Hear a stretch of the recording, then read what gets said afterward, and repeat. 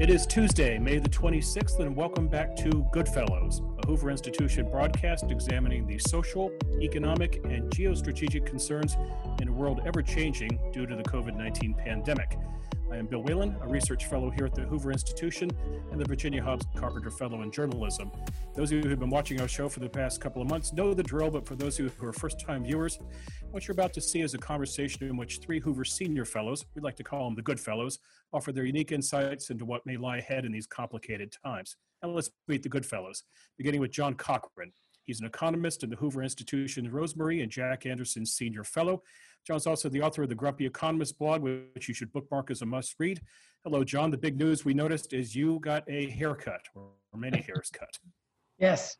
My wife spent about an hour watching YouTube videos to study up, and here's the product, or at least draft Mach 1. I don't think I'm ever going back to a barber again. Well done, because heaven forbid you somehow violate phase 2 of California laws and not going to a barber shop. So well done, my friend. Coming to us live from his wilderness outpost is Neil Ferguson. Neil is a renowned historian and author, and he is the Hoover Institution's Milbank Family Senior Fellow. He's also the host of Neil Ferguson's Networld, a 3-part PBS series on the intersection of social media, technology, and the spread of cultural movements. Neil, how are things at Fortress Ferguson today? Well, the Memorial Day weekend in Montana had a distinctly unusual twist. It snowed so hard I was able to go skiing on Saturday. I don't think I ever expected to go skiing on the Memorial Day weekend. So another first for the plague year of 2020. Okay, well, you were in cold weather gear, or did you do it in shorts? How did you pull it off? Pretty risky to ski in shorts when there's only 4 inches on the ground and a lot of hidden rocks. So I made sure I had some fairly thick trousers on, but I didn't need to put on too much more. Helmet, of course, got to protect this thing. Yes, exactly. Sounds like fun. Our third and final good fellow is Lieutenant General H.R. McMaster. He is the Hoover Institution's Fawad Michelle Ajami Senior Fellow. Prior to returning to Hoover and West Coast existence, Lieutenant General McMaster was the National Security Advisor to the President of the United States. H.R. McMaster is also the author of Battlegrounds, The Fight to Defend the Free World. It's coming out this fall, but you can pre-order it right now on Amazon. Hello, HR. I think where you are, it's ball cap weather today, right? It is, Bill. It's pretty pleasant out here in California, as you know. Great to be with everybody. I know the great thing about California on a hot day, it still beats the East Coast because no humidity. Okay, before we get into hey, I will say to John, actually, Katie used to cut my hair as well, which is why I now am sporting this look. So, I mean, I think your wife might be a little bit more skilled maybe than Katie was. I think Beth deserves a straight A for that haircut. You look smarter than you've looked in years, Cochrane. I love it. So, gentlemen, the big news in my humble abode this weekend was a new arrival, not a child or a pet, but a rower. Weeks ago, I ordered a water rower online, one of those ridiculously expensive but really well put together structures. It's made out of beautiful wood. And the way it works is you pour water into the tank in the front. The water provides resistance. And I've been doing it for the past few days, and I must say it is blessed relief. I'm not a runner. It's been my way to get cardio. It got me to thinking, though, what the three of you are doing for fitness. And let's start with you, John Cochrane. You're a runner, aren't you? I have a long list of things I do like that. I actually own a water rower as well, which I love.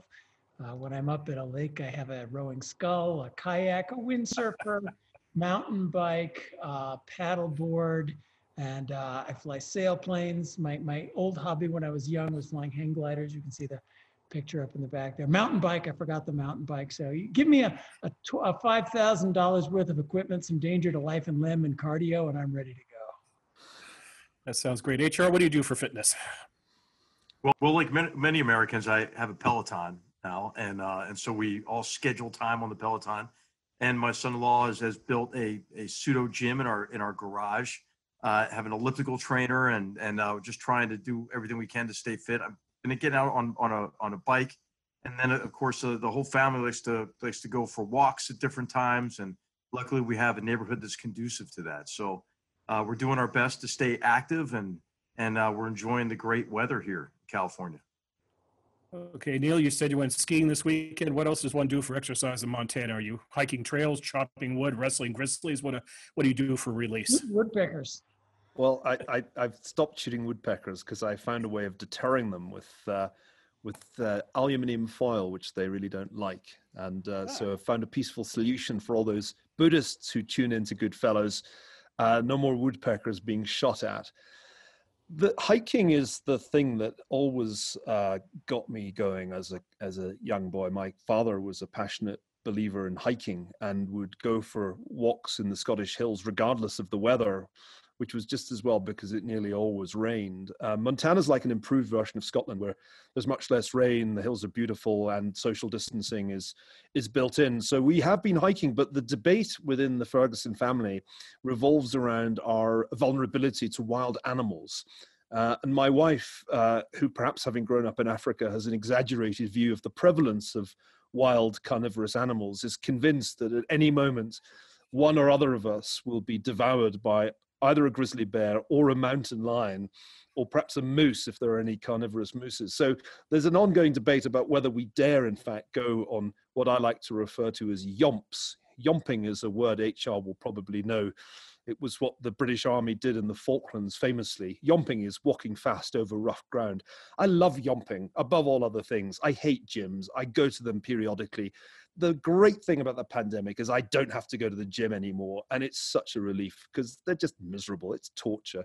Hiking is so much better for you spiritually as well. You have great ideas when you're hiking. You get to think, whereas in gym, you just spend the whole time looking at your watch thinking, when will this hell end? So the pandemic's liberated me from American self-torturing in gymnasiums. And from now on, I'm just going to yomp my way to fitness or to death in the clutches of grizzly. Gentlemen, we've spent a lot of time in the past 2 months talking about the U.S. and China and a fragile relationship, if there is indeed still a relationship going on there. I think it's a good opportunity to switch our focus this week to another part of the world, specifically Europe. And I want to look at the situation involving the European Union, if we think that union is going to last. The EU, for those not familiar, it's a 27-nation alliance that this November will have been in existence for 27 years. Right now, it is trying to figure out how to put together a COVID relief package on which all members do not agree. There is a question moving forward of the EU's finances, especially if and when a Brexit deal is negotiated. There's also a question of how the EU is going to pay for its European Green New Deal, the grand vision of transforming Europe into a low carbon economy. And if that's not enough, there is also the question of who is going to be leading the EU in a few years from now, if indeed Angela Merkel makes good on her pledge not to seek a fifth term as Germany's chancellor. So, HR, I know you've been watching Europe. Why don't you start the conversation with your thoughts on where Europe is moving ahead?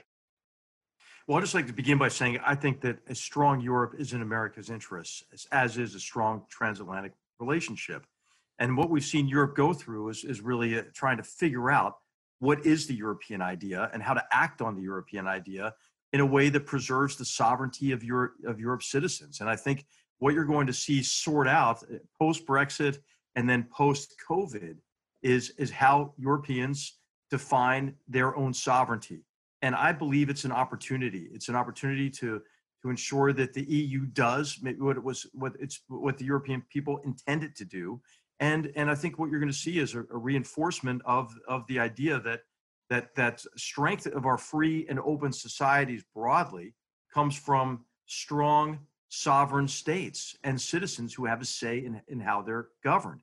And so I think that this could be an opportunity, I think, to redefine Europe. I think that you have the tension, obviously, and Neil and John are going to be much better suited to comment on this. Between the North and the South and the East and the West within the European Union, and you have just in this past week the decision by France and Germany to underwrite a great deal of the fiscal stimulus in Europe. And I think also that now you see really a sharpening of the competition between China and it should be all free and open societies post-COVID. So it's a very dynamic time. I mean, Europe has a special place in my heart. I lived in the UK, but I lived in Germany for 6.5 years and had the privilege of patrolling the East-West German border near Coburg, Germany, where Martin Luther translated the Bible into German. and also the birthplace of Hans Morgenthau. So, I mean, I had the opportunity to patrol that border when East Germany lifted travel restrictions to the west, and got to witness the parting of the Iron Curtain. And when from one moment our cavalry troopers were staring down East German border guards, the next moment those gates were thrown open, and then tens, and then hundreds, and then thousands, and then tens of thousands of East Germans poured across that border, and they're, showered our soldiers with bouquets of flowers and bottles of wine. There were hugs and tears of joy, and it was just a tremendous moment when freedom triumphed over autocracy. And so I have a special place in my heart for Europe, and I believe a strong Europe is in America's interests as well. Neil, maybe you can help explain to the audience exactly how the EU operates, how these 27 nations interact, who drives the operation, and what the various concerns are when it comes to trying to cobble together a COVID package. Well, in the first of my 10 lectures on this subject, I'll try to cover the most obvious points. No, to be honest, as HR was talking, I was remembering my own time as a young European, because after all, that's what I was back in 1989. I'd been studying in Germany. I'd been in Berlin much of that year, though I wasn't there the night that the Berlin Wall came down. And I think I had a very similar response to HR's, to that extraordinary moment of reunification that became possible. And it had seemed impossible to most people just a short time before the collapse of the Iron Curtain. That was one of the high points of my life. I'd studied European history as an undergraduate, and had decided while at Oxford that I wanted to study German history, because it still seemed to me that the central question of modern history was the German problem. Why had the most technologically advanced and economically successful of all the European economies, by the time you got to the 1920s, gone so abysmally wrong in the 1930s and 1940s? Why had the best educated of the European elites ended up conniving at the world's most ghastly crime, the Holocaust? That, for me, was the big question. That's really why I became a historian, to understand the great mid-century crisis, and Germany was at its center. So the answer to the question that you asked is really a historical question. In the ruins of Europe in 1945, an idea that had been tried before, it had been called the Pan-European movement in the 1920s, was resuscitated, but given a kind of makeover by rather more pragmatic Europeans than had been the founders of Pan-Europeanism. And the great insight of Schuman and Monnet was that you were going to make economics the driving force, rather than some lofty ideal of European federalism. From the outset, with the European coal and steel community, the goal was economic integration, in the belief that the political hearts and minds would follow if you could only make the economics work. And I think it's a mistake to think of the European Union as something that just came into existence with the Treaty of Maastricht in the 1990s. It was really something that grew from the 1950s organically, enlarging itself, especially after the fall of the Iron Curtain, but it had been enlarging itself before.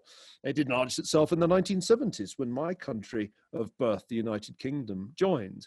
And at each stage in that process, people were told that this would be economically advantageous.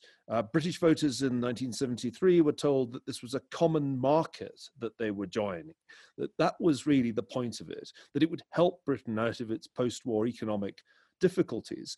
And I think that conversation began to change around about the 1990s, because for two reasons, the conversation became about politics. First of all, it started to be an explicitly federalist project. The goal was to create a European Union, and it was that rebranding that I think sent alarm bells ringing in many British heads.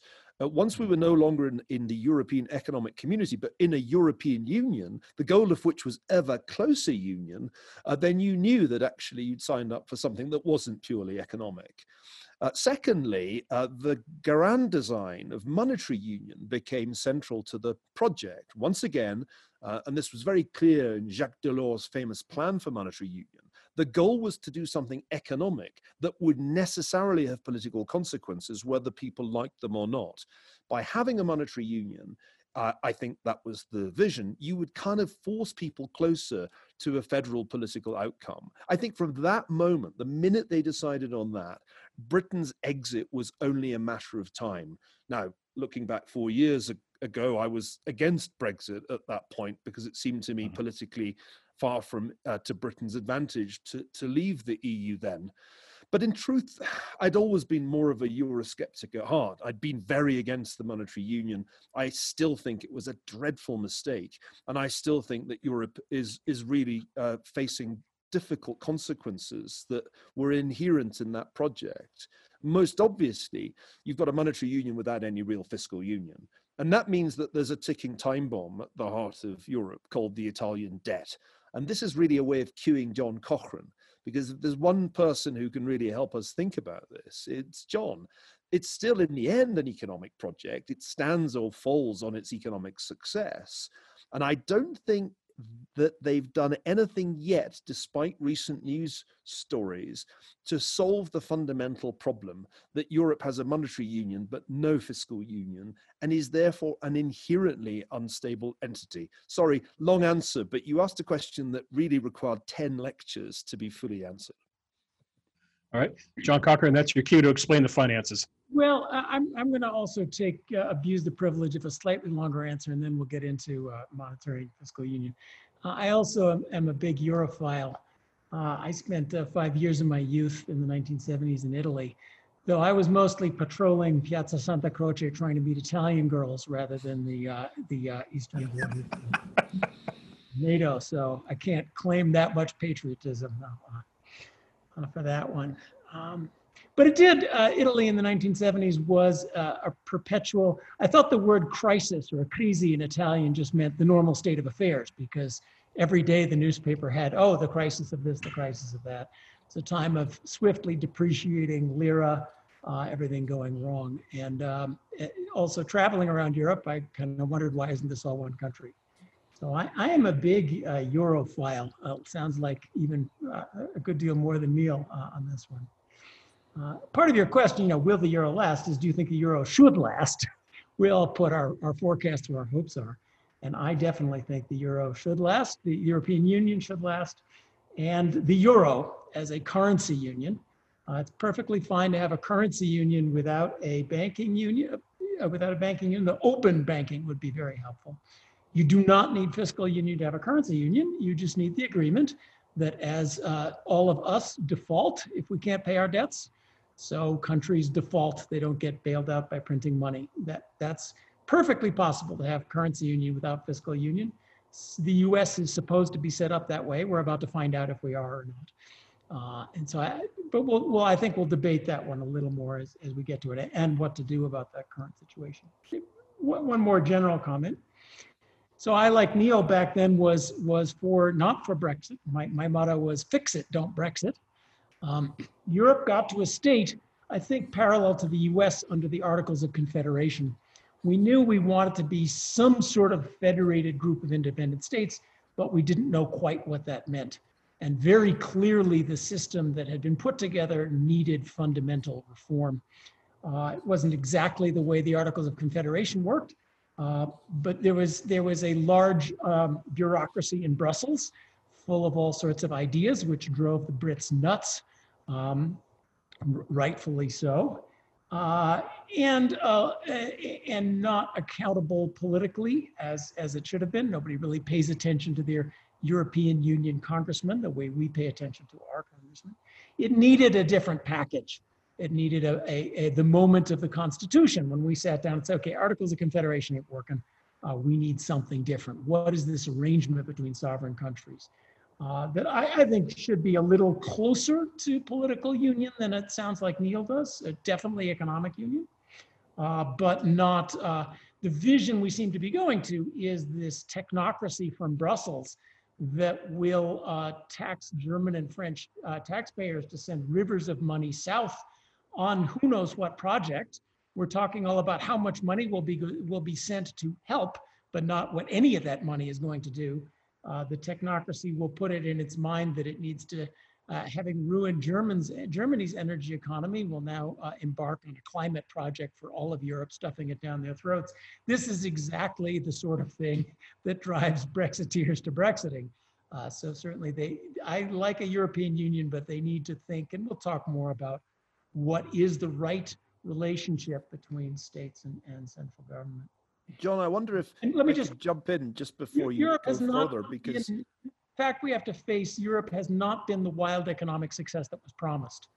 Free trade is supposed to bring us great stuff, and Europe has not been growing like crazy. So there's reason to doubt. Okay, so now let's talk about, I know this is where Neil wants to jump in. Let's talk about the issues, which you brought up. Are we going to borrow a ton of money to send it down south? Who's going to pay for that if we do? Are we going to have Euro bonds without the European Union levying taxes? That's the US deal. The US federal government sends stuff. That's Hamilton's deal. We can spend, but we have the ability to tax and we have the accountability for that taxation. Europe's trying to send money and hasn't figured that out. Okay, so we brought them up. Neil, you want to go, and then we can talk more about these issues. Well, yeah, this is kind of where it gets a little technical, but I think it's worth our while getting the technicalities right. There was a very heated debate in the immediate aftermath of the pandemic striking Europe about whether or not Europe was actually responding in an adequate way. And in truth, in February, March, when Italy was in deep trouble with its hospitals overwhelmed, it seemed as if sauve qui peut was the organizing principle, every man for himself. There were reports that Germany was withholding medical supplies from Italy. The mood was extremely bitter, and I think some Italians will take a long time to forget what happened then. Once Germany felt that it had the situation in Germany under control, Angela Merkel, the long-serving chancellor, began making speeches about Europe as a community of fate, eine Schicksalsgemeinschaft, a wonderful German word. That's the kind of thing you say as a German leader once you've sorted out the German problem. And then we ended up having a debate about how exactly to help Italy. Were there going to be corona bonds? Were there going to be special instruments for the purposes of funding relief? Well, they finally came up with the solution just last week. Between them, Angela Merkel and the French president, the charismatic Emmanuel Macron. And the solution was that the European Union was going to have an economic recovery fund of 500 billion euros that would be funded with the sale of European Union bonds. And the funds would then be transferred to those regions, notice, not countries, regions, most hard hit by the pandemic. Since the announcement of this plan, the usual suspects have complained that it's actually at odds with the European rules. The Dutch in pole position, leading the Frugal Four. My suspicion is that their opposition will not stop this from happening. But here's the crux of the matter.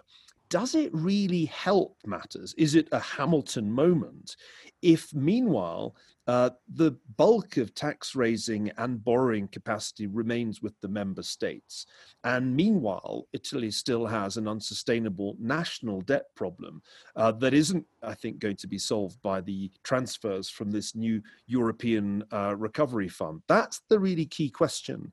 And I think if things go wrong in Italy, suppose the government falls, suppose Matteo Salvini, the Donald Trump of Italian politics, comes to power, suppose the markets then suddenly take fright at Italy's ability to manage its own debt, or don't believe that the European Central Bank can really backstop the Italian debt, then I think all this recent stuff counts for nothing, because it doesn't really address the fundamental problem of Italy's nasty fiscal arithmetic, which can only really get nastier given that Italian growth must be negative this year. And all you really need is to have a higher real rate on your debt than your real growth rate to encounter some very nasty fiscal arithmetic. That I think is the crux of the matter. And I think all hinges in that sense on Italian political stability. And in the end, I don't know, frankly, if this government is going to go the distance. Not many Italian governments do historically. So let me just chime in with agreeing. I think this is not a well thought out plan, if we can put it politely. What are we going to do with the 500 billion euros? Sorry. We've talked about where it goes, but they're just handing out money. Second, is this senior or junior to existing Italian debt? This is the problem we're facing in the US on a much smaller scale. California, Illinois, Connecticut they're just cratering fiscally. The federal government wants to help people in the US, which involves sending people checks. We want to help the governments to provide new services, but we don't want to bail them out of their own debts. And that's exactly, they're trying to square this circle of how do you help Italy without bailing out the existing Italian debt, or can you?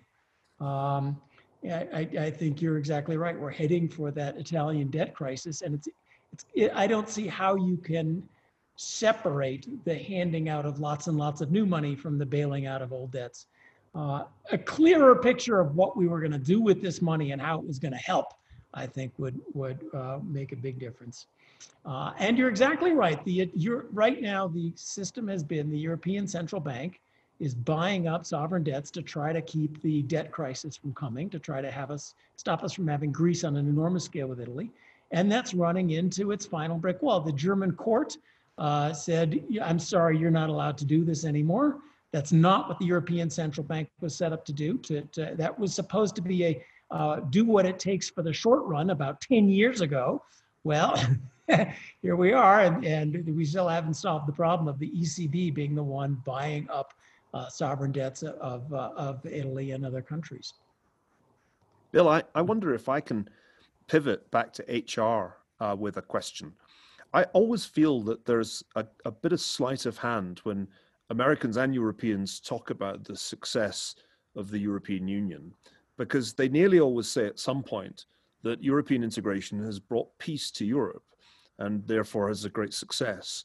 And I scratch my head when I hear this, and I've lost count of the number of times I've heard it, because it seems to me that that's not actually attributable to the European Union. The one thing that Europe didn't do was integrate its defense capability. It tried to do that, and then the French vetoed it all the way back in the 1960s.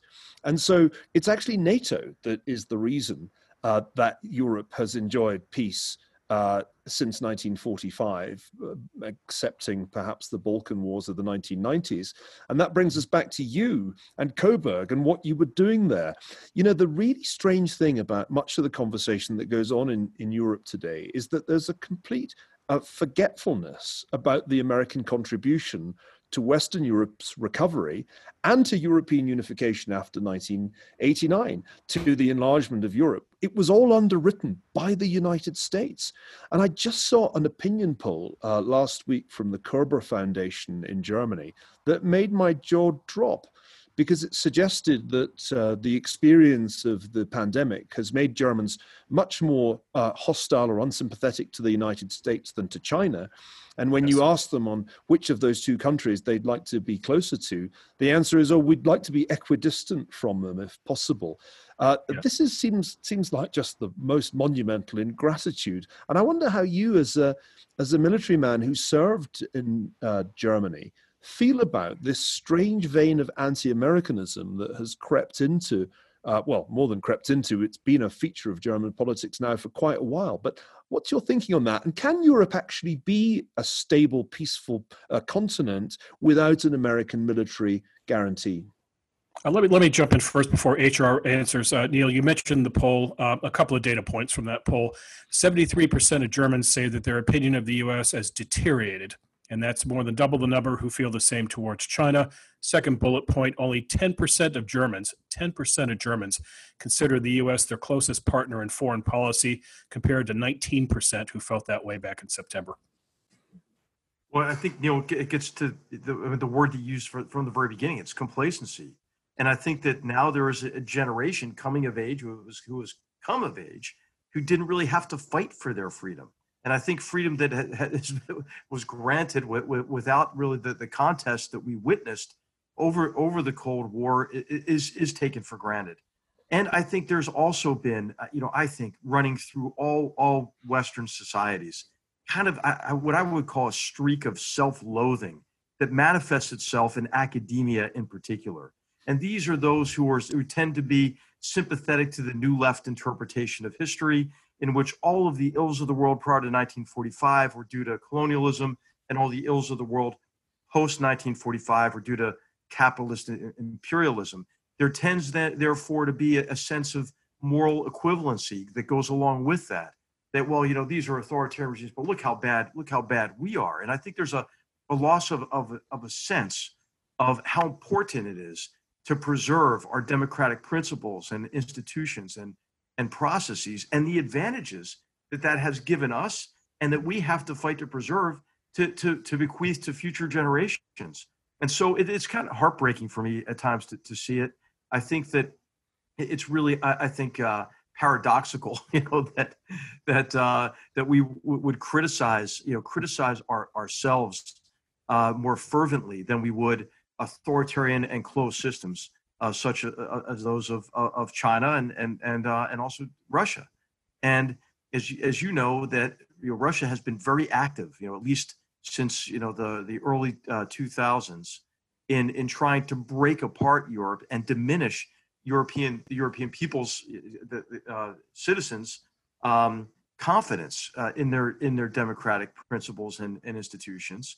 And I think Russia sees its own weakness and really is endeavoring to be the last man standing in Europe after it drags everyone down with this sustained campaign of disinformation, propaganda, and really political subversion.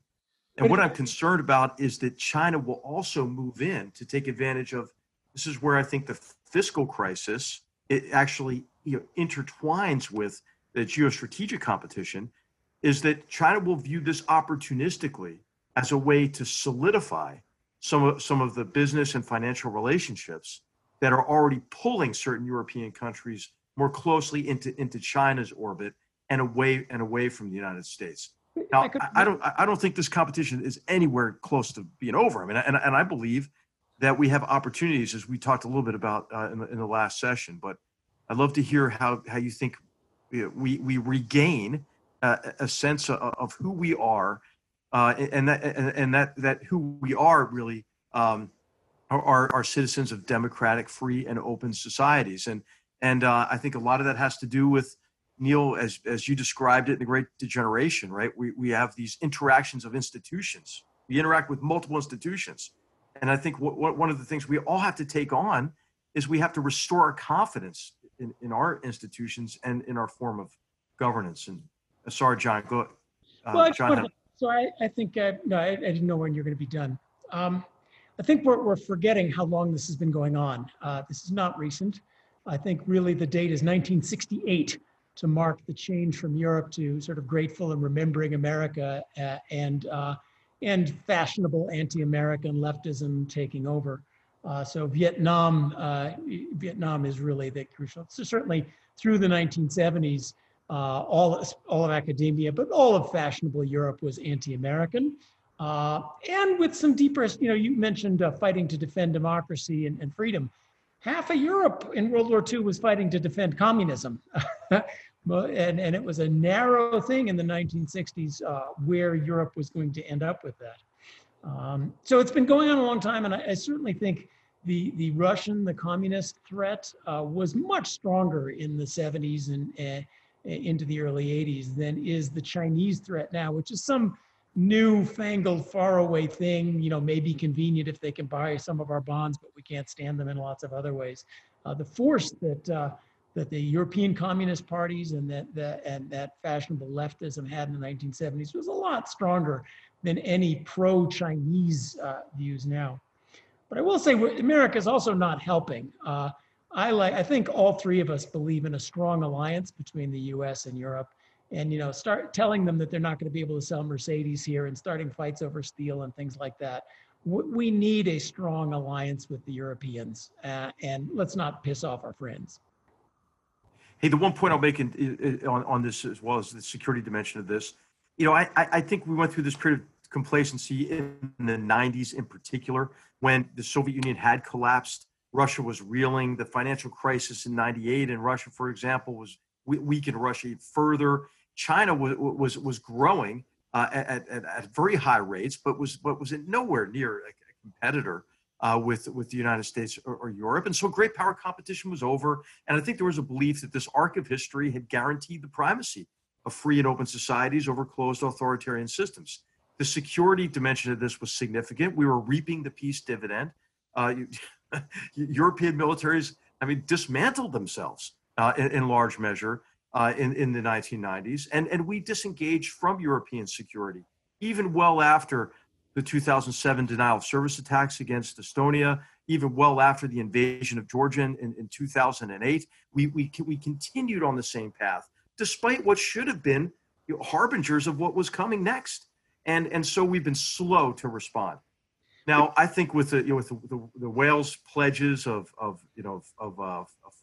of GDP and so forth being allocated toward defense, those are important pledges, or 2%. I think we're for. I wish it were for HR. Yeah, unfortunately, it's half that, and it's very unlikely that any of the really big European countries will get there. The Greeks, plucky Greeks, fulfill their NATO obligations, but the Germans are far short of that 2%. And 2% is nothing historically. And the Poles have, the Brits have.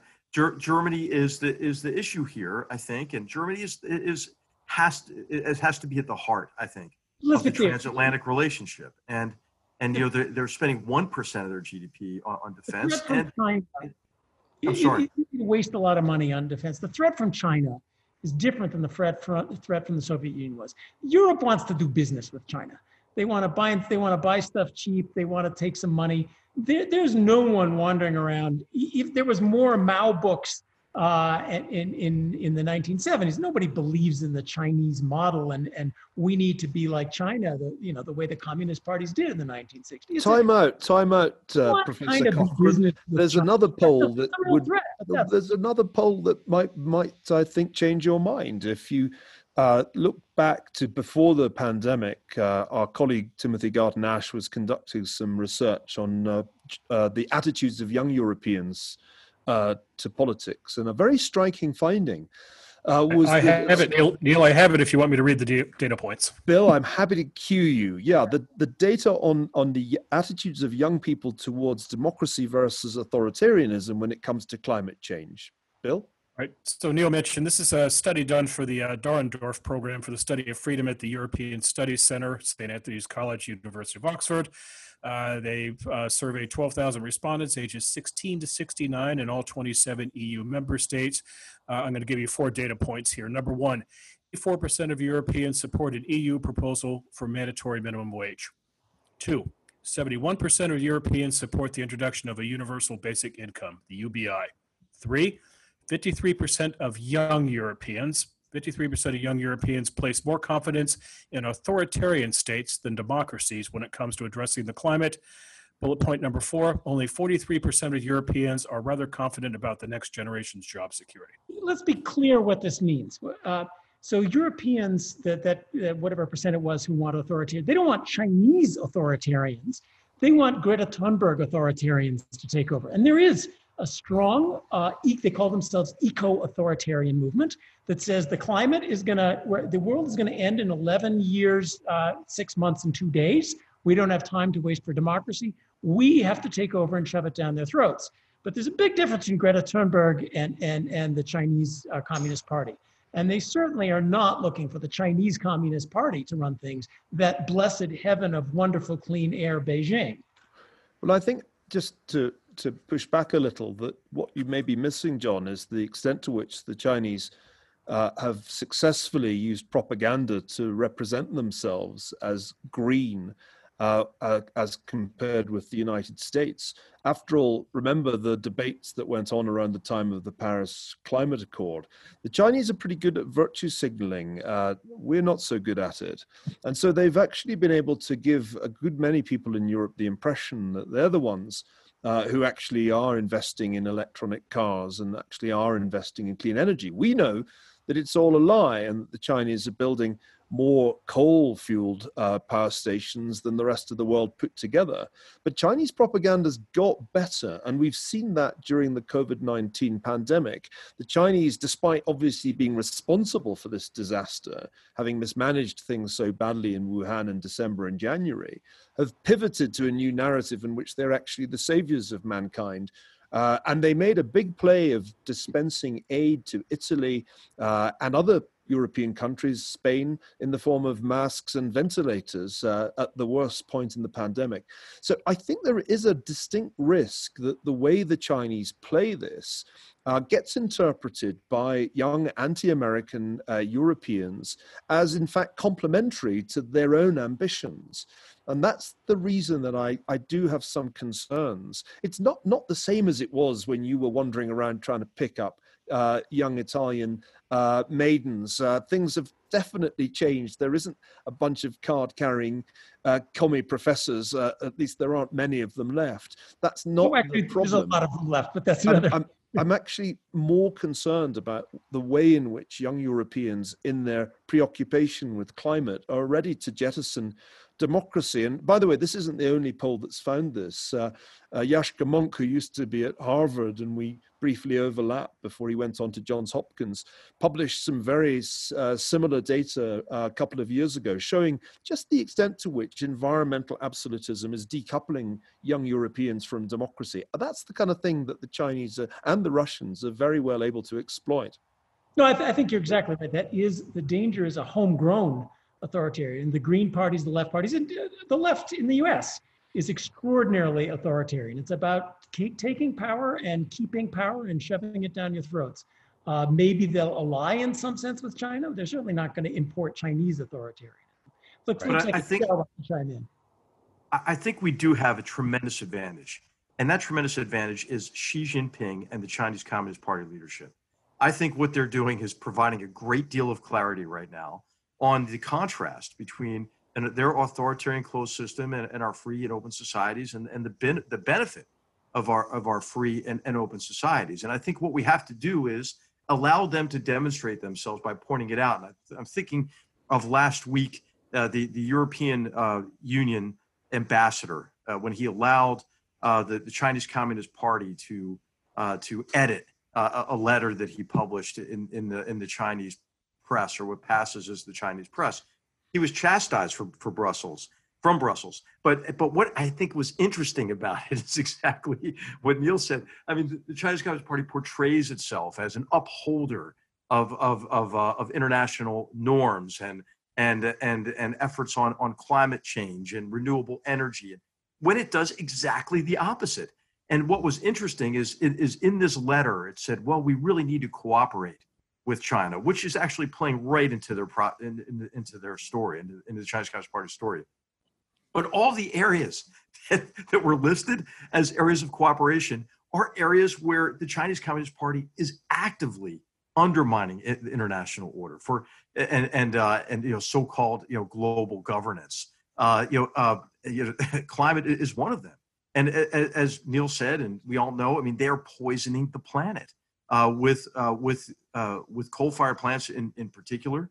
I mean, all of the coal-fired plants that are under construction in Africa, for example, are Chinese-financed, Chinese-built. One of them, for example, in Kenya is right next to a UNESCO World Heritage Site and will be the largest polluter in Kenya once it's completed.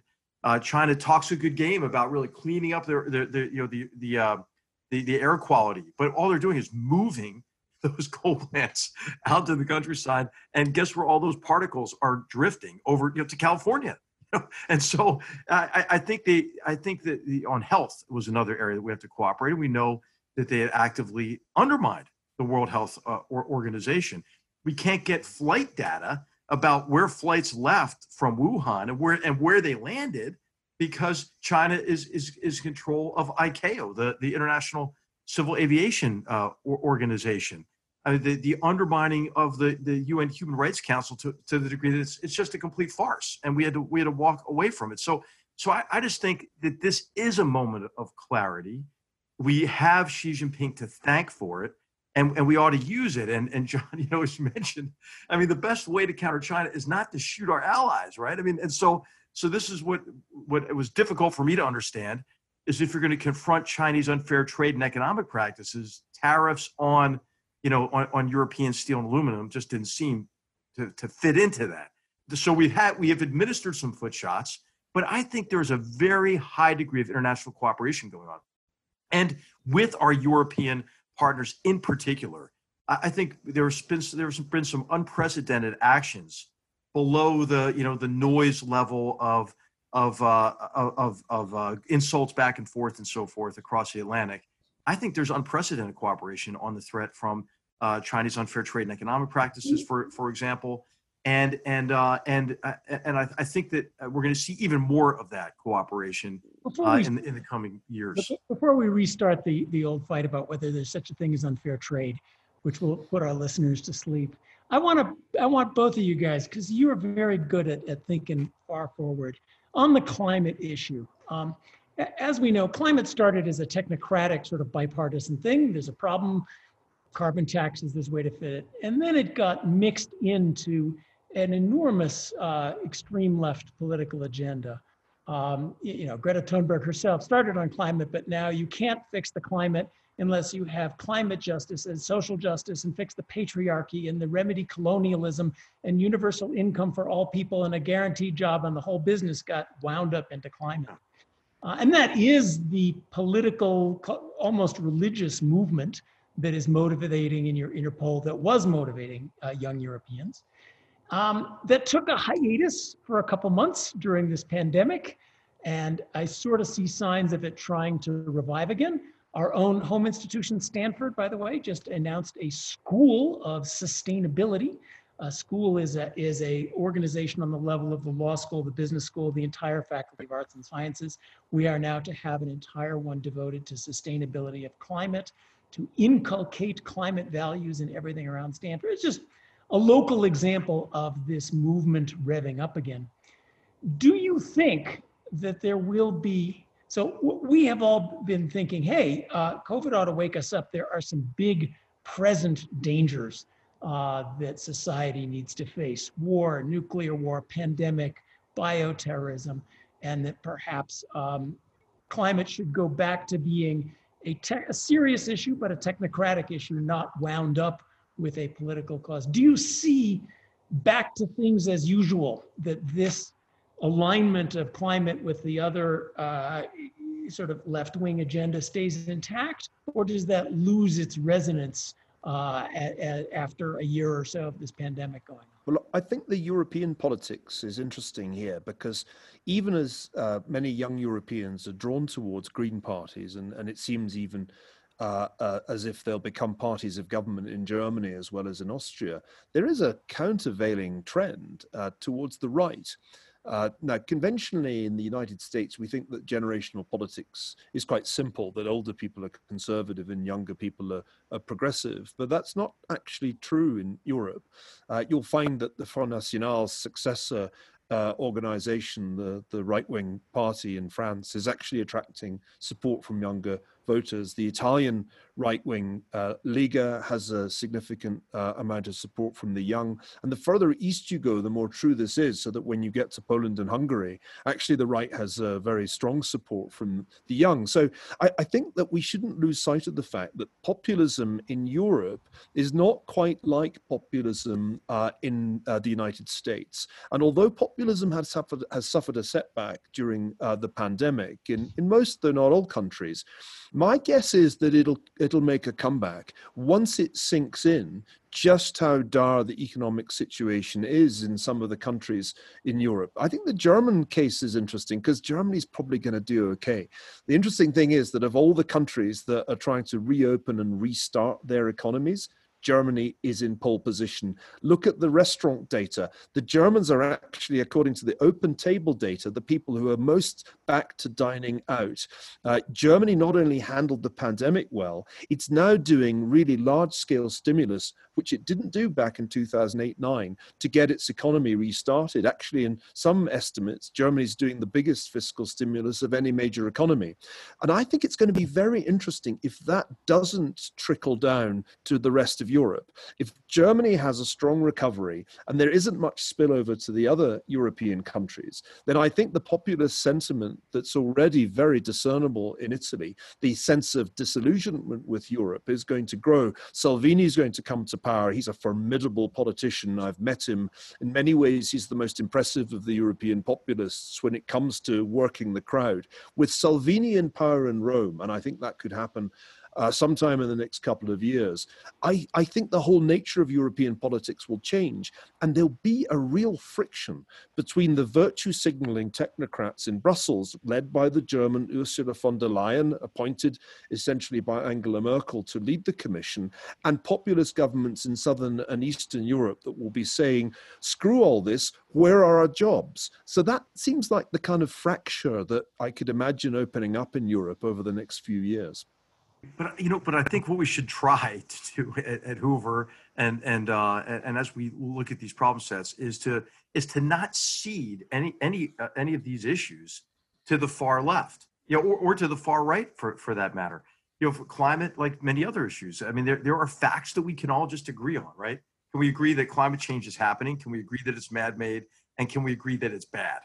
And we should also agree that we can no longer conscience, non-solutions to this problem, like the Green New Deal. And so what's happened is the debate on this just moves to polar extremes between climate deniers and Green New Dealers. There's enough in the middle. Okay, so the greatest reduction of greenhouse emissions ever achieved was achieved through the free market in the United States as a result of fracking and the availability of cheap natural gas, right? And we know that is a huge element of the solution to this. And what is needed, because China, India, and soon Africa are going to poison the world, is that we need solutions that are applicable beyond the developed economies and that are aligned with economic incentives. The technologies, by the way, exist for many of these solutions now. Unfortunately, Germany threw one of them out, which is nuclear power. Next generation nuclear power, for example. But there are these interconnected problems, right, of climate and energy and environment. It affects food and water security and agricultural techniques. Technologies are now available that could allow us to make tremendous progress. I think what we ought to do is put forward real solutions instead of non-solutions.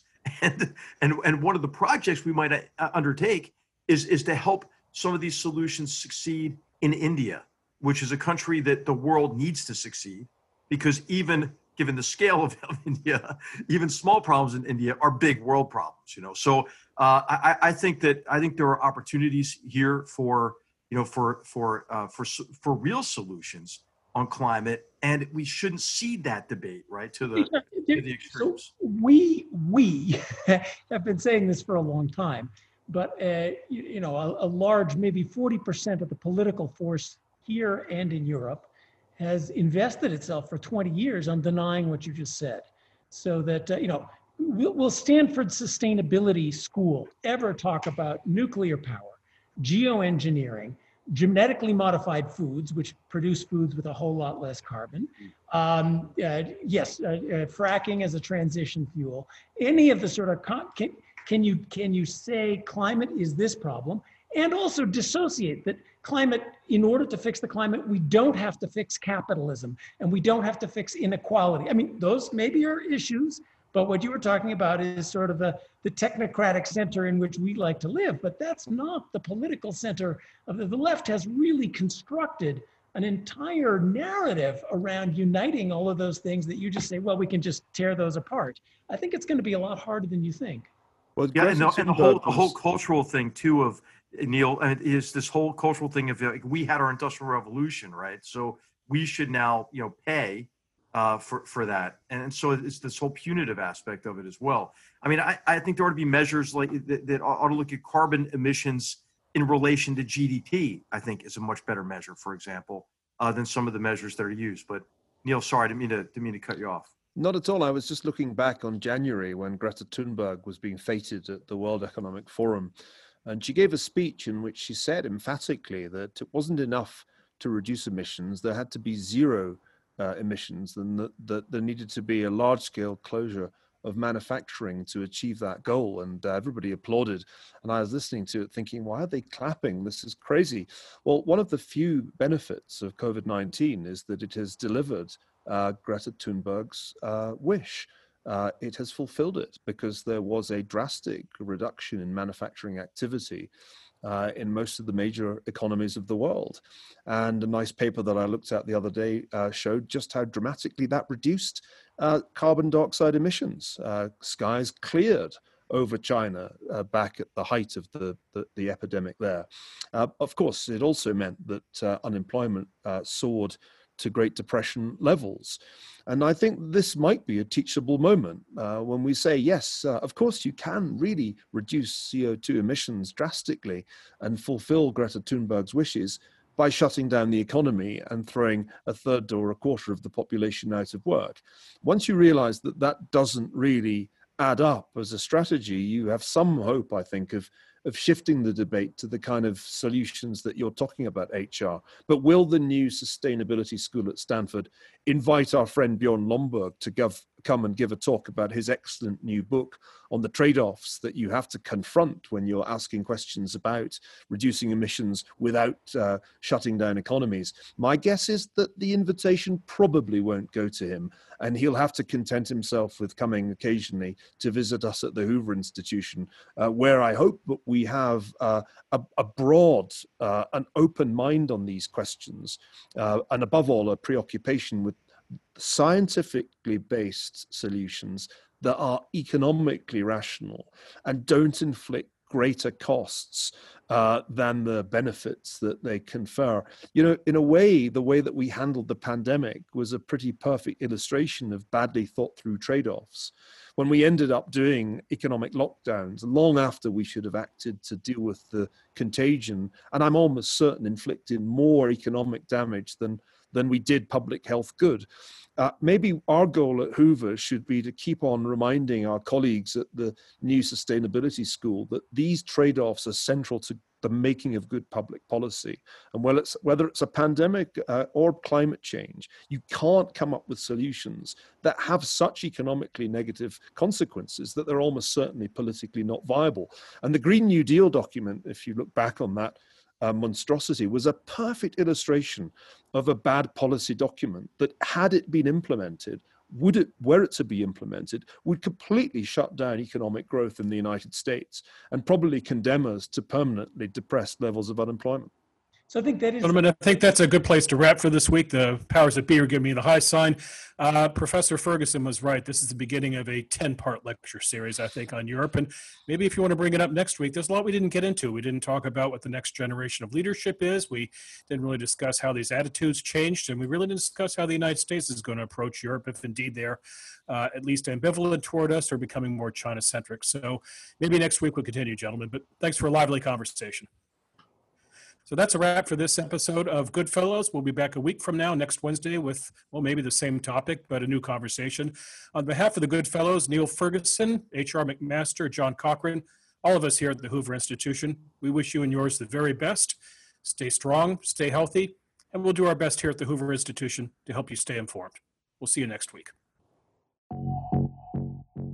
I've seen one deer, woodpeckers, rock chucks, which are destroying the house from the ground up. And yesterday, for the first time, we saw some elk. Of bears, not a trace.